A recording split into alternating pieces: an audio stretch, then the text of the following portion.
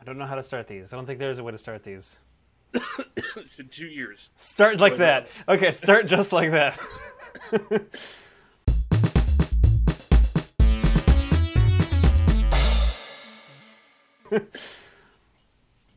Today we're here talking about Bullet Train, back on Concessions Confessions. Again, the show is just kind of a random talk show about whatever movie we want to watch and chit-chat about. Yeah. So, Bullet Train, I guess. Yeah, Bullet Train. Yeah. I also give it 2 thumbs up. Oh, yeah, that was pretty good. Before we get started, Charles, you have background about this, like the guy who wrote the book, right? Because it's based on a book, right? That's the idea? Yeah, it was written... I have a light bit of background, because it was a novel by a man named Kotaro Osaka. Oh, so he is Japanese. He is Japanese. It's a completely Japanese novel. I think the Japanese title is like a bug. This is the second in a series of 3 books he's writing. He hasn't written the 3rd one yet. Oh, and they're all like bug titled, but they're all in this kind of like Tokyo underground criminal underworld thing. So Brad Pitt's character's... Oh, good. Sorry, what? Where everyone's very quirky? Yeah. Because Brad Pitt's character's name is Ladybug. Is the book called Ladybug, or is it just called like a bug? The book's called like Stag Beetle or something. Oh, Stag Beetle, so not even Ladybug. It's something like... But his name is... So Brad Pitt's character's name is Nanoa, but people call him Ladybug because he is a weak little bug who's always very unlucky. Okay. Unlucky. They keep that kind of in the luckiest way. Yeah. I mean, he's unlucky in a weird... Yeah, in a technically he needs to be there unlucky kind of way. So the other book is... What's that based around? Like, this story is about Brad Pitt's character, more or less. What's the other book about? The other book is 6 years before this, following a character that doesn't even show up in the movie. Oh, okay. Is it... The way they kind of structured it, normally I don't like having book and movie being so separate, but the way they structured it is, spoilers, in case you care, the White Death in the movie kills a criminal underworld leader called Minagishi. Mm-hmm. Minagishi is the main criminal underworld guy in the book. So that's their cutting off point. Is the White Death is their villain in the movie, and Minagishi's the villain in the book the whole time. In the book that's 6 years prior? In the book that is this book. Yeah. Whoa, okay, hang on. So the main... Hang on, no, explain that one again. I'm very confused now. The main bad guy in the book is not at all in the movie. He's in the flashback. He's the guy that gets shot in the head. Oh, he's the leader of the underground Japanese guy that the grandfather character works for. Yeah, he's that. Oh, okay. That's their way of separating the 2 stories. Is they just kill him and go, everything's different from here. Just change it slightly. So what happens in the book then? Not the ending.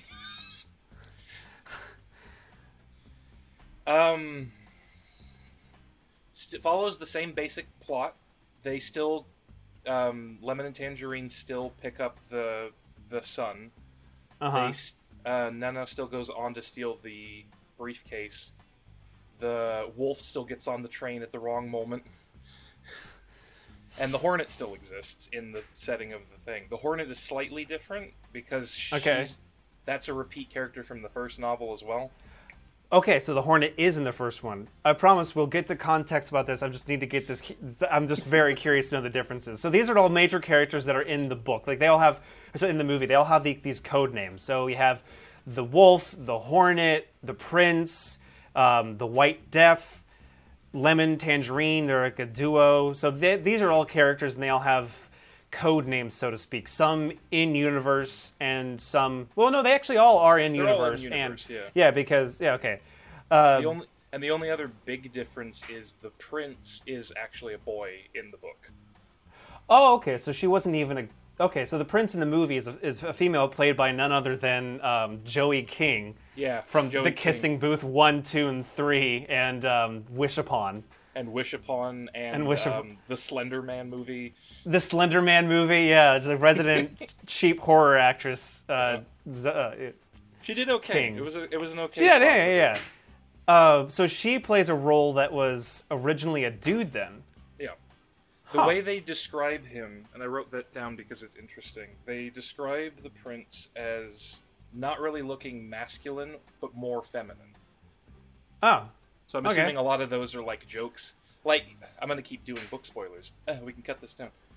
Lemon and Tangerine are the same build and look exactly the same in the book. So they do look like twins. So they're actually twins-ish in the book. Yeah. It's okay. Huh. They have a lot of those are like references that they put in the movie, even though they changed them for actors. Uh-huh. I mean, however they cast it, it seemed to work out. Like, I didn't go, this felt weird when watching the movie. Like, no, everyone fit their character pretty well. Yeah. Surprisingly, even the White Death's actor, who I can't for the life of me remember, Shape of Water guy. Yeah. No, he seemed to still work Zod. with his... Yeah. Yeah. That was Zod. That was Zod. Forgot. So I guess that's interesting. So before we wrap up we kind of move into the more movie-centered things, since this is now just book. What happens more or less in? So this is the second book of the series, or is this second released, or second chronological, or both? Both.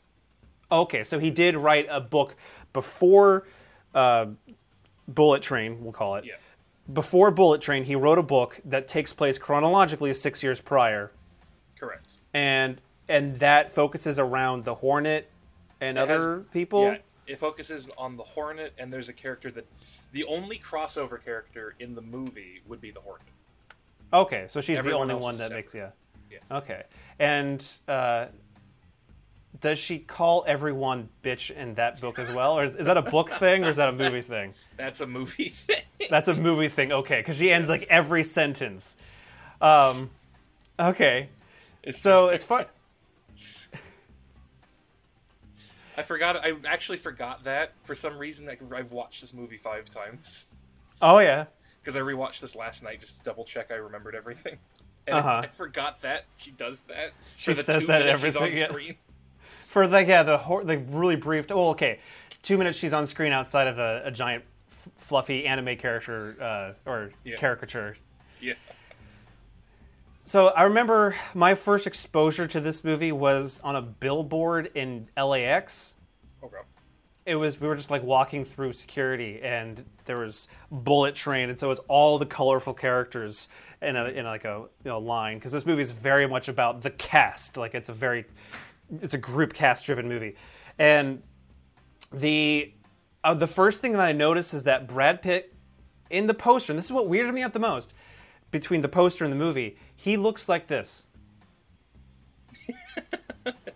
Yeah. Very bored. Just kind of like he doesn't really want to be there. Which is so funny, because in the movie, Brad Pitt, the main character, Ladybug, is a joy to watch on screen. Like, he's fun. He's energetic. He's really vibing with the piece. And it's just so weird that the posters have him slack-jawed almost. Like, there's a couple where he's like, one eyebrow raised, but like, they must have like, maybe they found like a stock image of Brad Pitt to use that's just kind of a generic Brad face, and then they just photoshopped hair on him. I don't know, because he's never not like being interactive and smiling and doing stuff. Yeah. Talking. Yeah. The whole movie. The whole movie. Yeah. It was one of my favorite Brad Pitt roles, I'll be honest. Because it's fun. It's different. It's different than different role that he usually takes up. Yeah. I'm trying to think of the last Brad Pitt movie I've seen. Obviously, Fight Club is like one of his pinnacle ones. I haven't seen a lot of Brad Pitt movies. The last one I can think of, which is 13 Years a Slave, where he plays one guy like near the end, and he's on screen for all of like 10 minutes. And then, of course, Inglourious Bastards. Right. Buongiorno. Unfortunately, I think the last Brad Pitt movie I can remember seeing would have been World War Z. Ooh. Yeah. Not great. Yeah, he's also in that movie. Oh, have you seen 12 Monkeys? No, I haven't seen 12 Monkeys. I would actually not mind doing a con on 12 Monkeys because that movie's oddly good. Also, I think the main character in that movie, her name is my grandmother's name, which is really like Catherine Rayleigh. Like full name is the I think just full name. And Brad Pitt is in that movie. He plays schizophrenic, I think, and he does a really good job. Okay. Like, so I remember growing up, Bradgelina, right? Brad Pitt was a very tabloid actor, or at least he was in tabloids all the time. Yeah. And for some reason, as a kid, I just thought that he was like some schmo who was just like you know how some actors, unfortunately, kind of fall into the place of star, not actor? Yes. You know what I mean? Like, where like they are in movies, but they're more of a star than an actor. Like they're not really good at acting or well versed in acting. Right. They're there for the star power, but they're not like an actor. Yeah. Brad Pitt was one of those guys where when I found out that he could actually act, I was quite happy. Because I was like, wait a minute, this guy's actually pretty good. He's okay. Oh, Troy. He's in Troy, too, which I haven't seen. Oh, yeah, he is in Troy. I haven't seen Troy since high school, so... Yeah. But, so, basic premise, Brad Pitt, Ladybug, is a snatch and grab...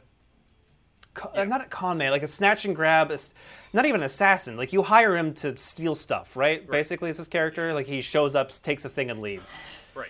And he's filling in for a character. We'll get to that later, because I think I know why that actor played that character. He's filling in for Carver, right? Yeah, Carver. He's filling in for Carver, and he has to steal a briefcase from a train. Yep.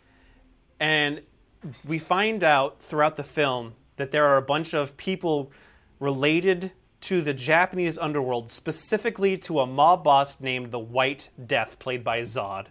Yep. And which we don't find out until the very end. He's only a disembodied voice. Yeah, they don't reveal that until literally the last 20, 30 minutes of the movie. Yeah, and you're like, oh, it's him. And so there's all these characters, all these colorful characters, Lemon and Tangerine, who are a dynamic duo. Those, I would say, are hitmen or assassins. Those are more like hitmen, yeah. So there's all these colorful characters on the train, this bullet train in Japan, that are related to the Japanese underground, specifically to a mob boss named the White Death, who remains a disembodied voice on a phone with Lemon and Tangerine for most of it, because Lemon and Tangerine are on the train with the White Death's son. Yeah. There's his eldest child. Yes, his eldest child. There's some Japanese guy whose name I can't for the life of me remember, who has a... His name is Kimimura. That's his last name. I don't remember his first. Kimimura? Yeah. Kimimura is on there. He's taking a job. All we really know is that he is another underground hitman type person whose son was pushed off who's like 8-year-old son, 6-year-old son? No. Yeah. 10, right around there? It was Somewhere pushed off of a roof, somehow survived, and is in the ICU. Who's in a coma, yeah. And he's on the train for some reason because he's there doing a job. There's a lady in pink who we're introduced to as the Prince, Joey King.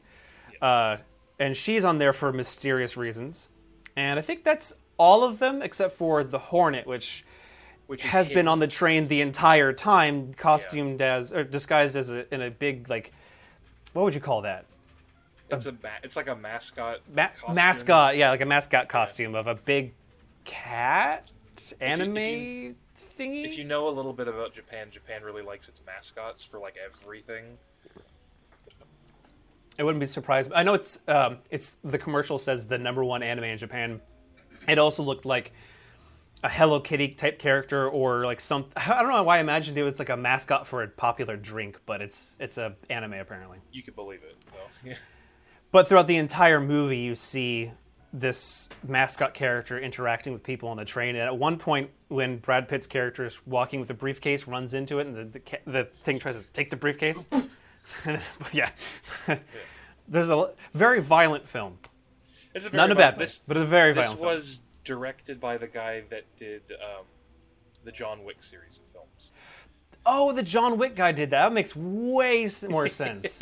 Yeah. That makes everything make way more sense. I did like almost zero research on this because I knew you were going to come in with a bunch of stuff. So I was like, I'm just going to let him do all of it. Yeah, it was that makes way more sense. It was that director and that kind of development group. So it's like, oh, I can see where all of the action and violence came from. Funny enough, the stunt organization that Anya is practicing with or is training with, they're the stunt group that did the stunts for this film. And the production company. 87 North. 87 North, yeah. Yeah, so she's training with the folks that also did this movie. I was trying to look into them because their logo has like the Zhao Zhao stickmen on it, and I'm like, are they related to... Okay. Thank you so much for... Okay, the first thing when I saw their logo pop up, I thought immediately is the Zhao Zhao stick figure guys from Albino Black Sheep. Okay, I'm so glad I'm not the only one. Yeah. Immediately, I'm like, wait a second. Either it's a nod, or they just happen to do like an accidental nod. Because I couldn't find any information on that, and so it could just be a reference, but right? Because those two stick figures, specifically the way they looked like the Zhao Zhao ones. Yeah. Oh my gosh, that's hilarious. Okay, I feel vindicated now a bit. So something that the movie got me kind of, I want to say enthralled, but what's captivated. So the movie is captivating because it does a lot of, what? Why is that? What? Why is it there? Why is he there? Why is he there? And so it kind of like lays these little clues and these little things, and they don't tell you the full picture till basically the very end. And it's kind of, the novel follows similarly, where they don't tell you what's going on. You follow every character individually, like the movie, but they don't explain it until you get to a point where they're like, well, now you need to know what's going on. Yeah, it's like, okay, we dragged you on long enough. Let's actually discuss what's going on. Yeah. Let's actually tell you what's going on. That movie definitely did that, but it's not a bad thing. It's just it's the way it tells its story. Yeah, it's a good discovery kind of thriller. Like, what's going on? What is it? Exactly. Why are Lemon and Tangerine doing this case? Why does the son get killed because the White Death son that they have gets killed and all that? I guess character by character we can kind of break down what they're all there for, because we don't find any of this out until basically the very end when the White Death spills everything. So right. I know we've done the whole point of this is to not worry about spoilers, but if you really don't want about spoilers, this is the movie. Yeah. So leave now. So deal with it. Essentially, and help me if I get this wrong. Yep. The White Death, Zod. Yep. He took over a Japanese criminal empire, right? Yeah. And he killed a guy. He killed the leader of the Japanese criminal empire to just take it over. Right, to be ambitious, and he very much a guy who is kind of a chaotic criminal organization. I like to tempt fate kind of guy, because he's doing Russian roulette with himself right before he kills the Japanese guy, because he rings the what is it called, the thing that spins? Cylinder. I think it's a cylinder. He's got a pistol, a revolver. He spins it on his arm. It down his arm. Yep, clicks it to his head, and then nothing happens. Rolls it on his arm, and then point blanks the Japanese dude. Years later, his crappy son is in prison again. Yeah. His wife, he was supposed to go pick up his son, but his organization had a hit by Lemon and Tangerine. Yep.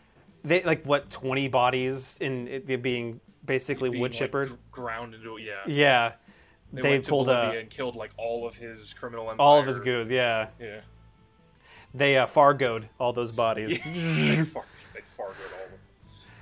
So his team had a Fargo incident, so he had to go deal with that. So his wife went to go pick up his son, and she's like, "It's the last time, I swear. It's the last time we'll bail him out." And then on the way over, a hitman that was supposed to be targeting the White Death hit his wife instead.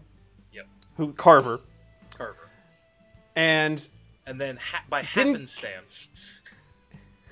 Didn't kill his wife, though. Yeah. Because there's a piece of metal impaled into her heart, or putting pressure on her heart, and the leading cardiologist was supposed to save her life, And that by happen chance, right, is when by the complete Hornet... happenstance, the Hornet poisons his instruments, tools? which causes him to die. Right. But 2 nights before, which caused her to die. Yes, exactly. So yeah, did they explain why she attacked the surgeon? I don't think so. No. Or was it just another hit? It was just another hit. She's okay. She's Headcanon, the doctor is super rich, but also has a bunch of debt. Whatever, sure, why not? Something. Headcanon. And so his wife dies because of the Hornet's actions, and because of Carver's actions, and because of Lemon and Tangerine's actions, because it was supposed to be hitting him, but because they Fargoed his crew, he had to go talk to his crew. So these 4 people are lined up. And by subsequent also realization, also his son is the original reason.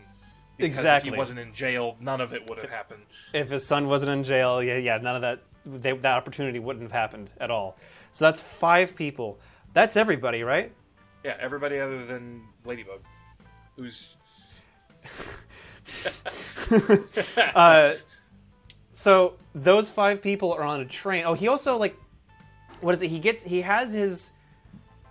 has his son kidnapped. Yeah. Right? And then he sends in he hires Lemon and Tangerine to go get his son back and the ransom money.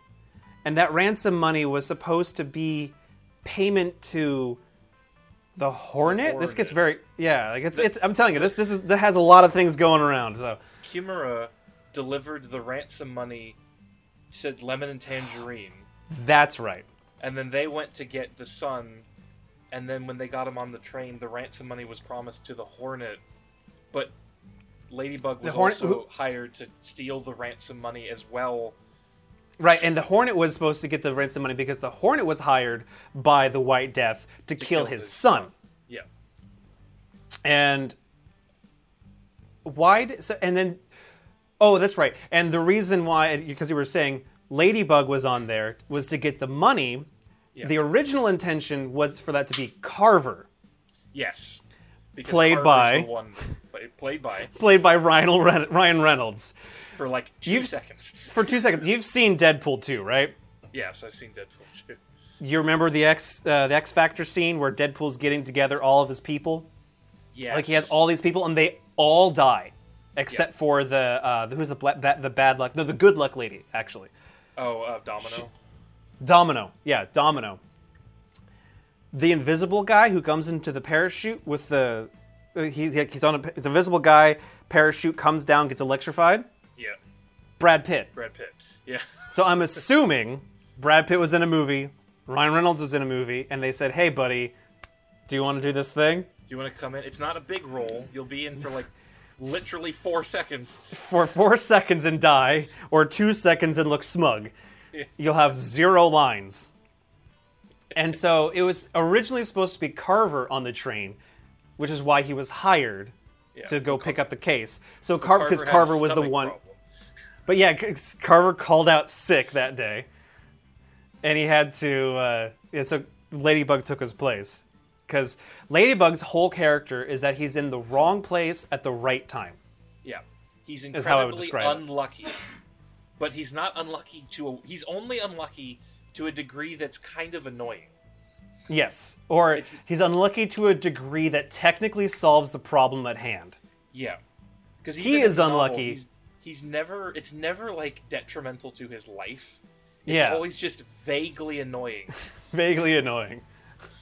It's like the universe or fate, because this whole movie is about fate and luck. Like they wear that on their sleeve. Like it's not a deep meaning. It's very much this is what the movie is about, and that's fine. Like they're just saying this is our theme.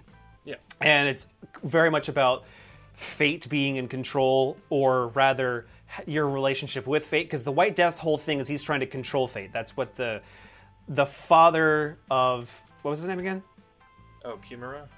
Kimura's father. The elder. I don't know his actual... Yeah, the elder. Yeah. So there's another character, the elder, who used to work for the Japanese mob boss that the White Death killed, and so his motivation is to kill the White Death because the White Death killed his mob boss. Yeah. And his is the son that's... And his wife. Oh, yeah, his wife, too. That's probably the bigger one. And So like all these people are just on this train, and then basically the whole movie is just them just like trying to kill each other or get the suitcase.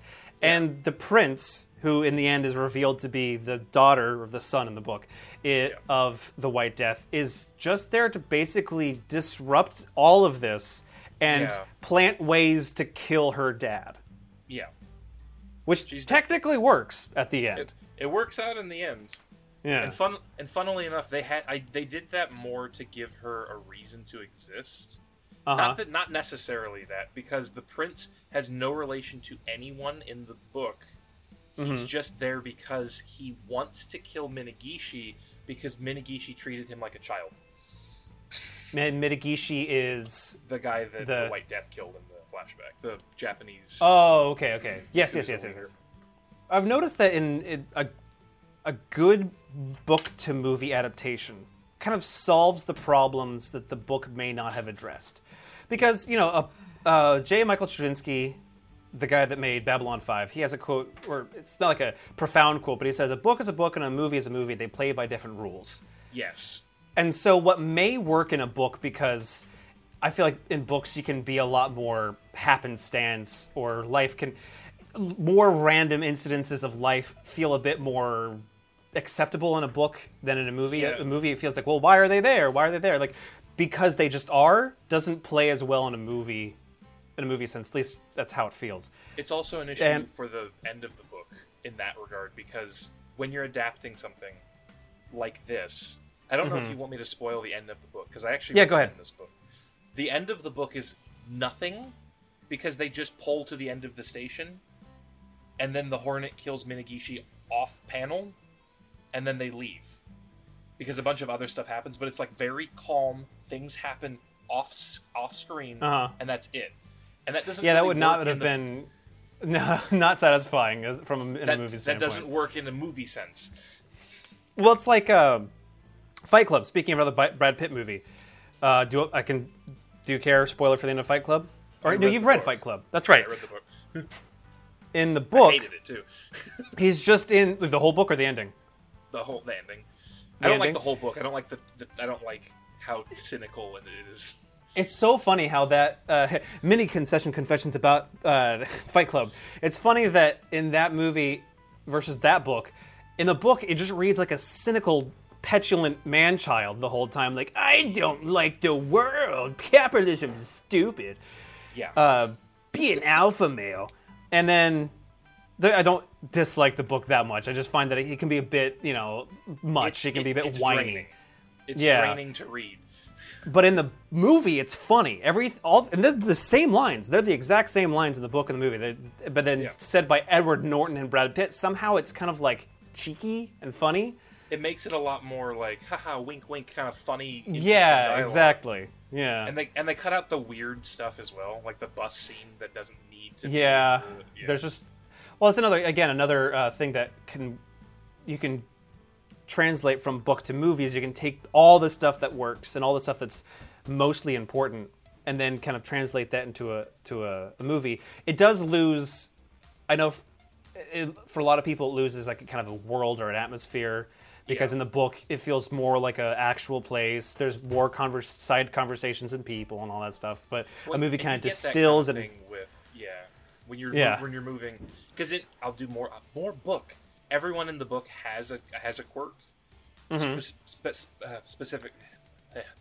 Kill me. The specific example would be, how Lemon loves Thomas the Tank Engine. That was hilarious. That's his entire character. He loves Thomas the Tank Engine. And I love that he corrects people that say Thomas the Train. It's Thomas the Tank Engine. Goddammit. But that's his character, and he also that evolves into him loving train. So he knows everything about every bit of train that ever happens. The entire book. Tangerine, because it wouldn't fit as well, I'm assuming, loves fiction novels. Constantly quotes fiction novels. Constantly tells Lemon that he should be reading books and stop watching kids' TV shows. Back and forth dialogue kind of thing. Kimura is a drunk, like a big alcoholic, like hard alcohol. They dressed him like a typical. Like, I'm surprised they didn't do more with that, because they kind of presented that character like he could be. Yeah. And then they have the prince, and then Ladybug is unlucky, and the prince is very lucky. They touch on that a little bit, but that is literally their dichotomy. The prince is incredibly lucky the entire time.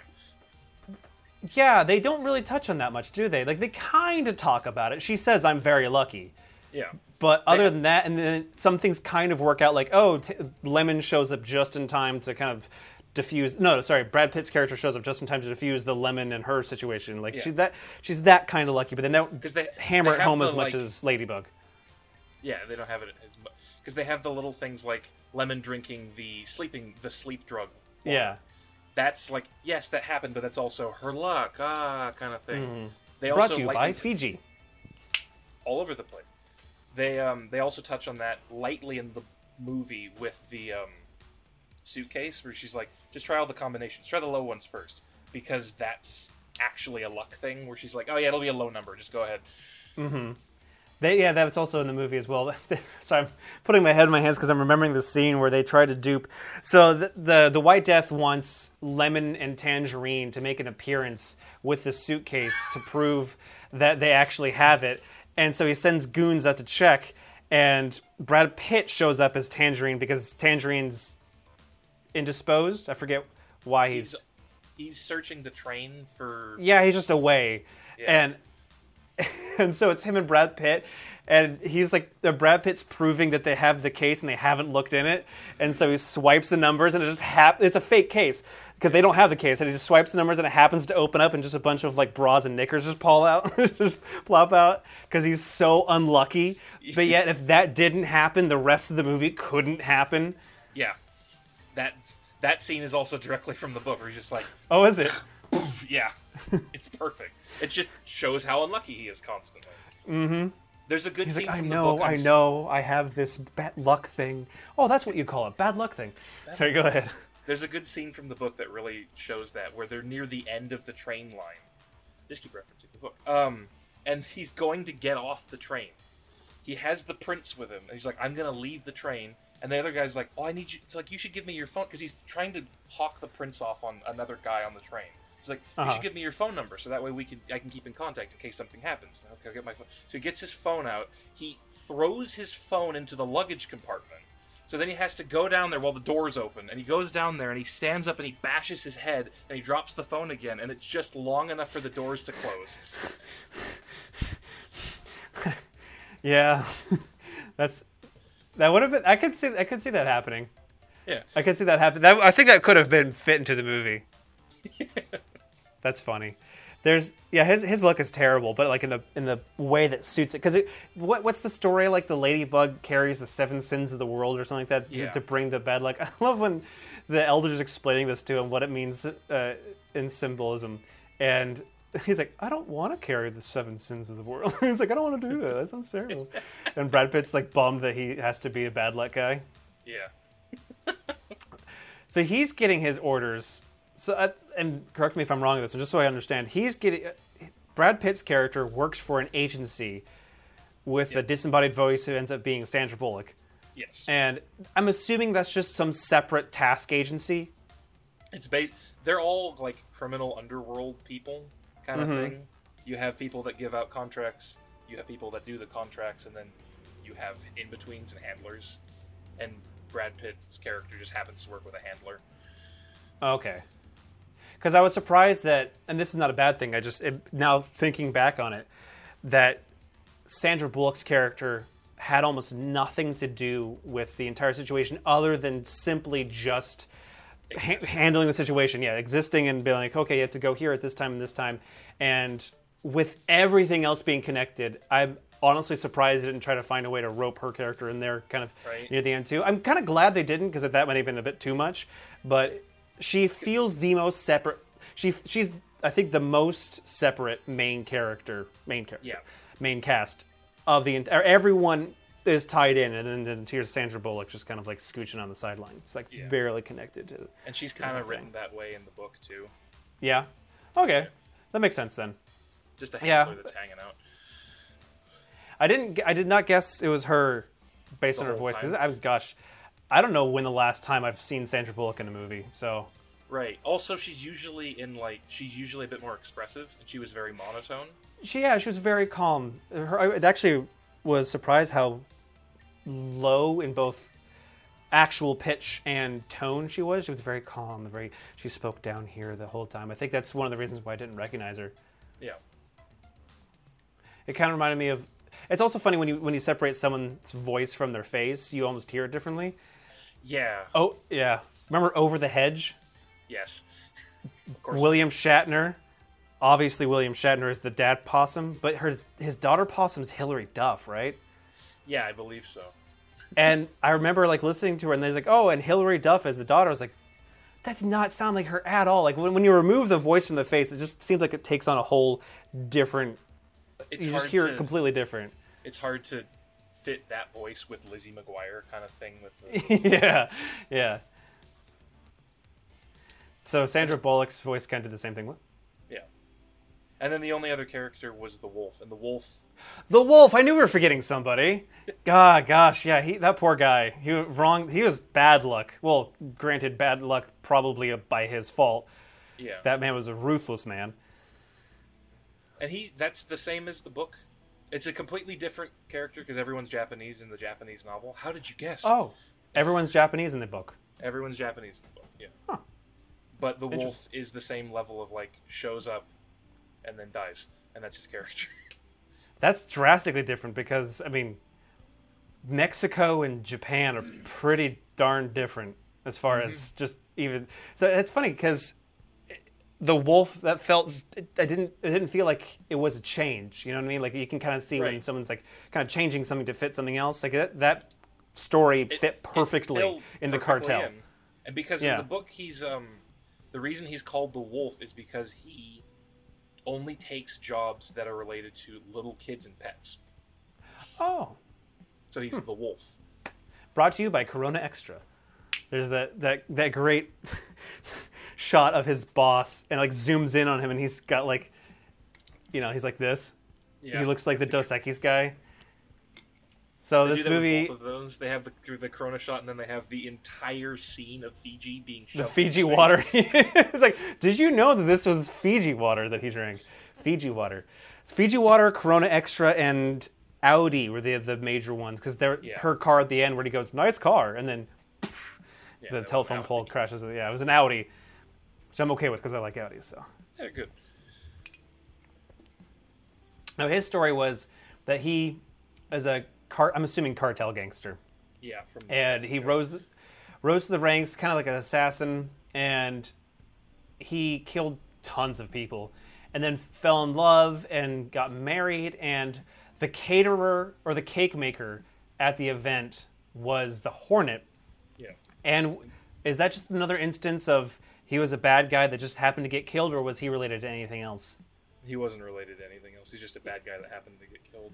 Okay, and that's plausible because he's in the criminal underworld and he's an assassin more or less, or he kills people. So tons of people want him dead. And if you want to fit into the whole fate mentality, go ahead. Actually, you do your thing first. Oh no, go. I'm actually curious to see. Go ahead. Because if you want to fit into the whole fate mentality that they're trying to do with the whole thing, Brad Pitt was Ladybug was a waiter. Oh yeah.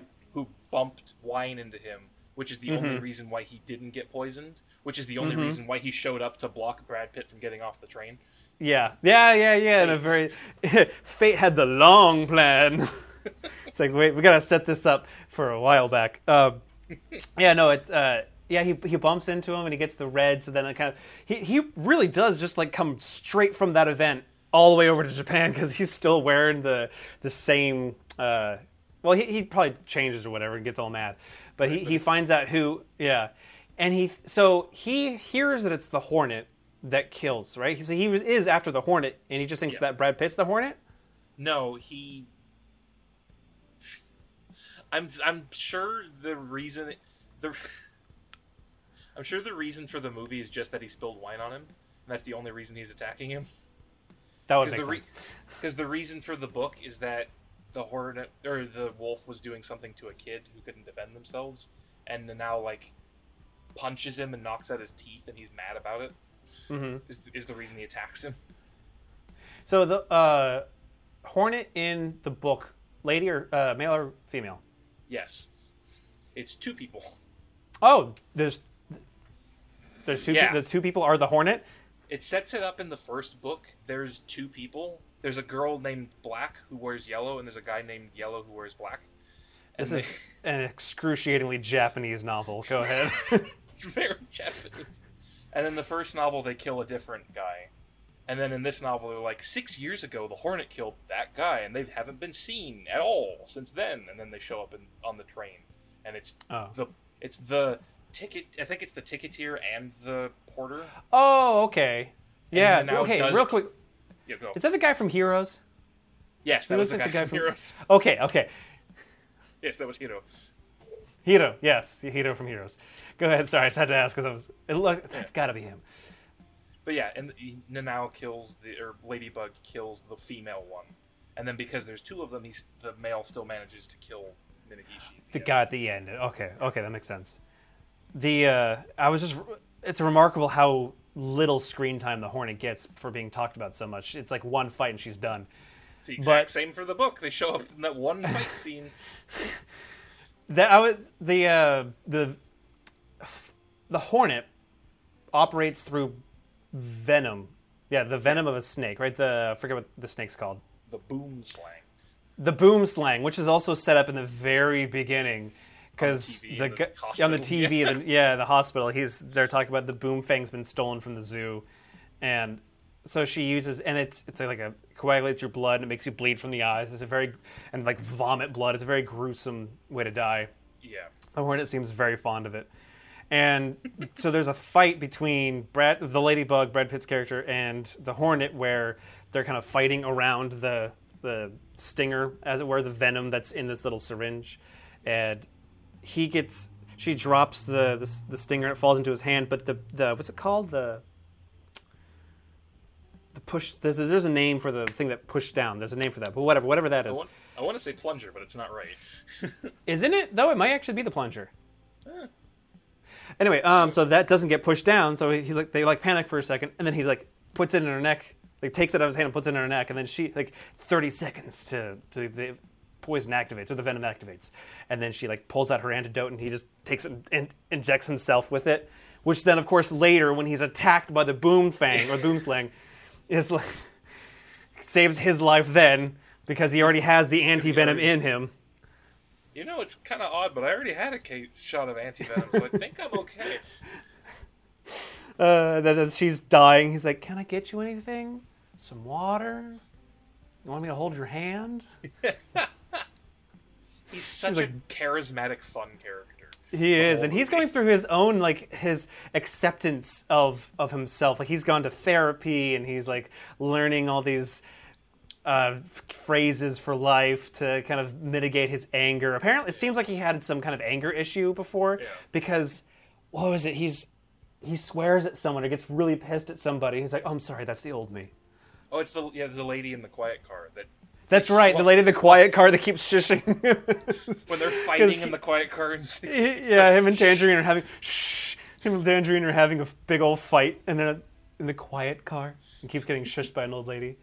For some reason, there's moments in this movie that give me a little bit of Hot Fuzz vibes. Yeah, I could see that with those moments of absurdity, or that specific brand of absurdity, is a little askew to a little similar to they have the Hot Fuzz. The compilation of all 17 people Lemon and Tangerine killed in the warehouse. Oh, that was good. Let's talk about that. I thought that was one of the most clever ways to do exposition. Yeah. Because and it's barely even exposition. It's just a fun scene. Yeah. Because Lemon and Tangerine are arguing over how many people they killed in a job to get the sun. To get the sun. Yeah. And as you, the audience, are watching the fight scene happen, they're looking to the camera and counting the people they've killed, and also having this weird kind of conversation. Like, their present self is talking to each other in the past, where they're talking about, "Oh, don't forget this guy," and then that guy shows up. Yeah. And don't forget the one innocent bystander. "Are you okay?" Boom. Because to spoil more of the novel, if you want, Lemon and Tangerine both die in the novel and don't come back. Oh, okay, so they both die in the book. Yeah, and they have it as because Lemon has like a supermarket raffle thing to be like, you could win a vacation. And he's like, I'm going to go win that vacation because they didn't put an expiration date on it. And he gives it to Ladybug at one point. And so the epilogue to the book is Ladybug going to the store. Is like, I'll try it. I'll turn it in. And he doesn't win the vacation, but he wins a bunch of tangerines and lemons.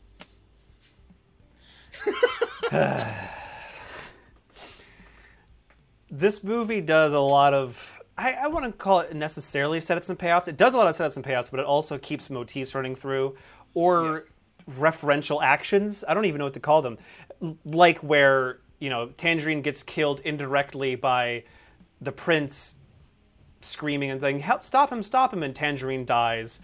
And then since it's the prince's fault, Lemon kills the prince with a tangerine truck. So whatever you would call that kind of reference.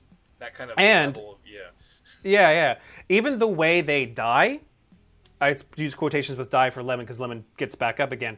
Yeah. The way they die is even broadcasted earlier in a conversation between Lemon and Tangerine because Tangerine says, "Lemon, are you wearing that bulletproof vest?" And he says, "No, because I figured it'd be my luck that I would just get shot in the neck if I had a bulletproof vest on." And then, so Tangerine, who wears a bulletproof vest, gets shot in the neck. And Lemon, who said he wasn't going to wear a bulletproof vest, gets shot in the chest a bunch of times. Yeah. So it's like they swapped what they were saying, and if it wasn't for the bulletproof vest that Lemon ends up actually wearing, he would have died that way. But the movie's full of that.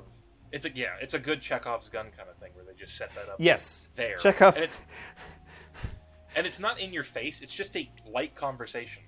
Yeah, no, it just goes by, and then you're like, oh, wait a second. Chekhov is just watching this movie going, yes, my prophecies are all coming true. Yeah. I think that's the only, there's a bunch of them, gosh, there's a ton of them. But I think that was the one that kind of stood out to me the most as being the most subtle.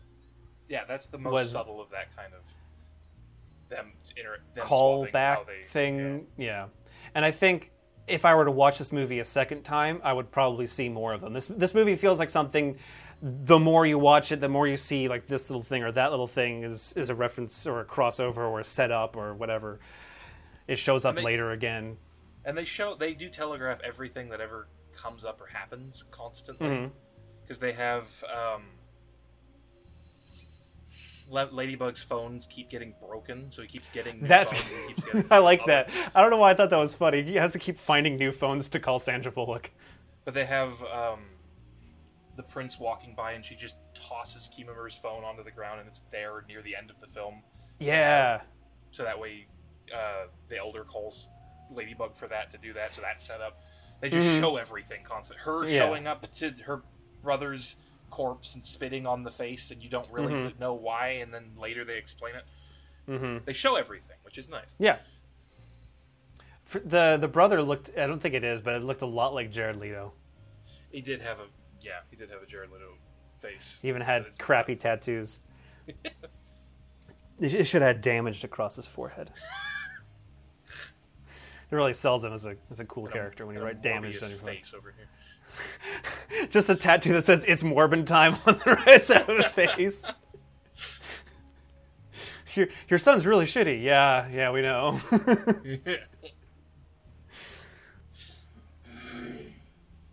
So the movie... Oh, we never finished the Fight Club analogy, or the Fight Club comparison. So what I was going to mention is that with Fight Club, the book versus the movie ending, right? Yeah. The book ending of Fight Club, he ends up in an insane asylum where he thinks is heaven, and because he remarks how weird it is that God has diplomas on his wall, which is just the psych doctor. Yes. Whereas the movie ends in this big spectacle of all the credit card buildings getting blown up and him holding the hands with Marla, yeah, with Marla as... Yeah, because it has him killing Tyler Durden. And him just standing there, versus in the book, he kills Tyler Durden, but he thinks he's dead. Yeah, and then he keeps and they have like a little extra bit where people are like, "We can't wait to see you, Mr. Durden." Yes, that's right. Because the staff in the facility are like, "Mr. Durden, we want you back, Tyler, Mr. Durden." Yeah, and so similarly with this movie, from what you're telling me, the book ends on a bit more of a quiet note, whereas this one, being a screen adaptation, needs some explosions and some green screen. Something more. Mm-hmm. Yeah, because the book it's a very Japanese book. It's great, but it's very like thing happens quietly happens. Things happen off screen. Oh, it's beautiful, but it's not a movie. You kind of need that. You need to change it up. Fight scene. Yeah. And then them ramming into a brick wall and just killing countless people. I was wondering about that when they fly into a town. How many more people Yeah. They flip another train off the track. They fly down into a suburb in Kyoto and just destroy houses. These historic houses, I'm assuming. Yeah. There's explosions galore. But what's good, though, is it was fitting for a movie. I noticed that... So that's, I think, the only... That and the point of no return, or the lowest point in the movie. Because usually in a movie, like, you have the traditional story beats right before, like, the big climactic ending. You have the lowest point, right, where things seem the darkest. And that is where Tangerine's dead. Everyone's kind of all bummed. The White Death is going to be there. They're like, how are we going to get out? And that's when the Elder kind of talks his story. And then they kind of get that momentum going back up. And then they kind of crescendo back into the ending point. Very basic storytelling in movies. The three-act structure, yeah. Exactly. But what they don't do, which I thought was interesting, that you see in most movies these days that are of this production value and action. Marvel movies do it, DC movies, superhero movies do it. Indiana Jones did it, where the movie opens on action. Some scenes going on, they're doing a job, or the Avengers show up, or in Age of Ultron is when they're getting the staff back from Loki's staff from the Hydra base. It opens on action. This movie doesn't doing a thing. Yeah, and then once that ends, then they kind of start the plot, more or less. They've set up a few things, and then the plot really starts after the first action beat. Yeah. This movie doesn't really do that. They kind of roll you in. They introduce Ladybug, and then they just start going. It's time for the movie now, I guess. Like, it starts in a hospital, and then it kind of slowly ramps up a little, where you're just getting people introduced, and it's very light and slow and nothing. And then they start ramping it up further in. The wolf is the starting point, where they're like, here's some action, go. I think he is technically the first fight scene, isn't he?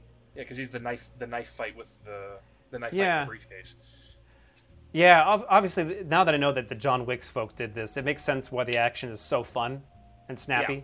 And why it works, it kind of flows really well. Yeah, and what I like about Brad Pitt's character being just a snatch and grab guy is that he's not really like an amazing fighter. He's just lucky, but he also he just fights with whatever's around him, and he's less about like killing the other person and more of trying not to get killed. Yes. And I find that that's kind of his fighting style, which fits his character quite well. I feel like everyone's fighting styles fit pretty well. Yeah, they all fit. They all feel like unique individuals for that sort of. And that's all similar enough. Like, the only thing they didn't do with Brad Pitt's character is in the movie or in the book he knows like how to break a neck. That's the only extra thing. That's his defense, is he knows how to break a neck. And that would almost, with the way they did his character, almost be too violent for him, for this iteration of this character. Because he's... But it was funny. Yeah, I'm sure in the book, like, that character could break someone's neck. But in this one, Brad Pitt doesn't really... Like, his character, Ladybug, even with the name Ladybug, it doesn't feel like he would go and snap someone's neck. Like, it feels like he would stop you, or maybe have to shove you out of a train. But, like, the act of, like, zodding somebody would be a bit beyond... his character, Brad Pitt's character, for that, because he's also trying to be reformed. Between us, there's especially with the reformed thing, exactly. Yeah, this wall, there's a window in the wall. No, it's a door. Crap. When you point a finger at someone, you point fingers three back fingers back at you. Three fingers. Now, the movie was funny. I like that it was lightly funny, and not like comedy levels. Yeah, it was for sure funny, but it wasn't like.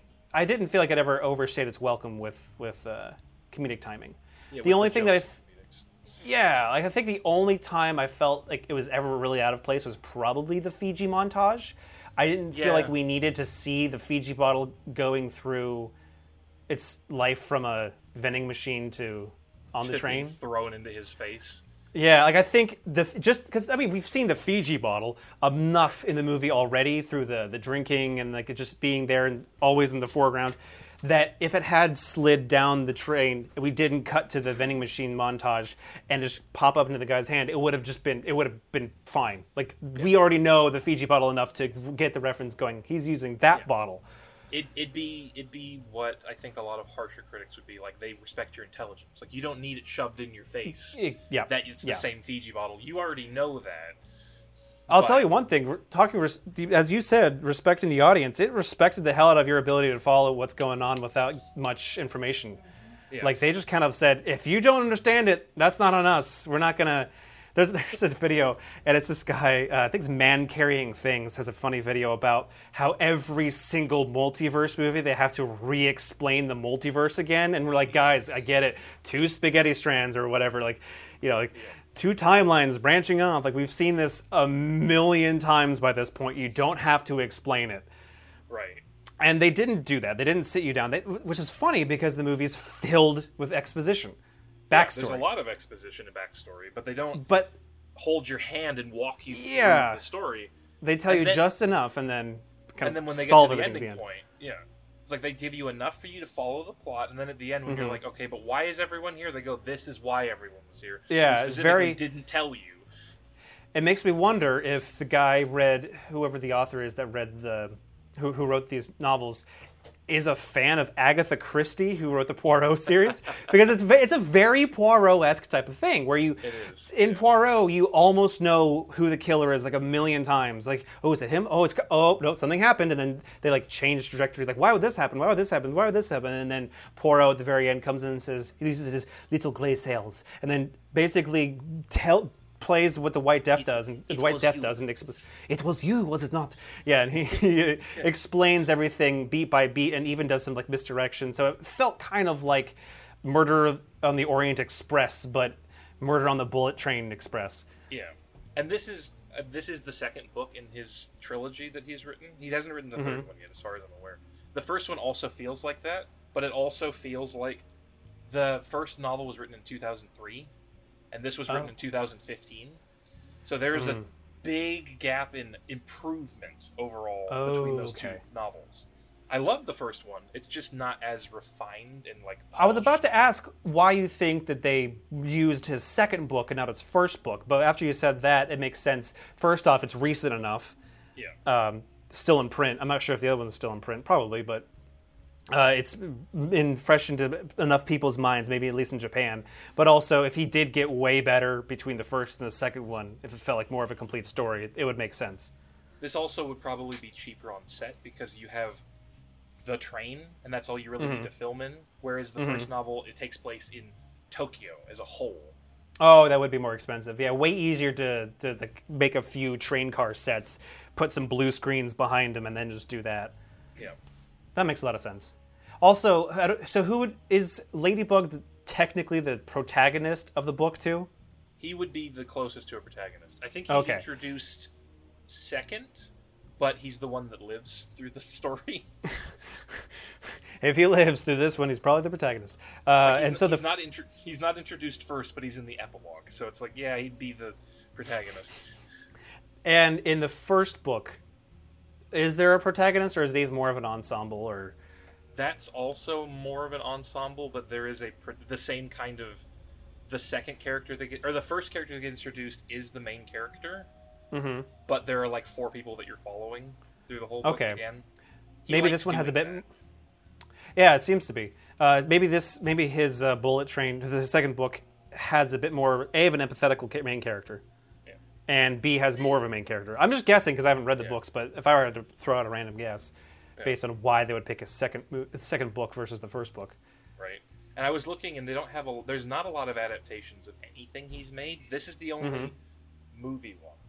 And I think they're doing like a Netflix film for a different novel he's made at one point. It's a side one that I have to look through these. Because there's only like 3 of his books are translated in English, as far as I can tell. Okay. So. It's a shame. It's annoying. He's a really good author. I like him. Well, hopefully, anytime an author gets a movie made, everything that they did gets kind of put on blast. So hopefully Bullet Train coming out will mean that A, he has more motivation to write more because it'll pick up traction a bit easier, and B, the stuff that's not translated into English may get some adaptations based on, from the author that brought you Bullet Train or whatever. Right. A little bit more publication for people to go, oh. Yeah. Do you have anything left on your little list of things that you wanted to mention at all? Book, Minigishi, Prince. No. I think I hit all the major points that I wrote down that were actually pertinent differences. Mm-hmm. So.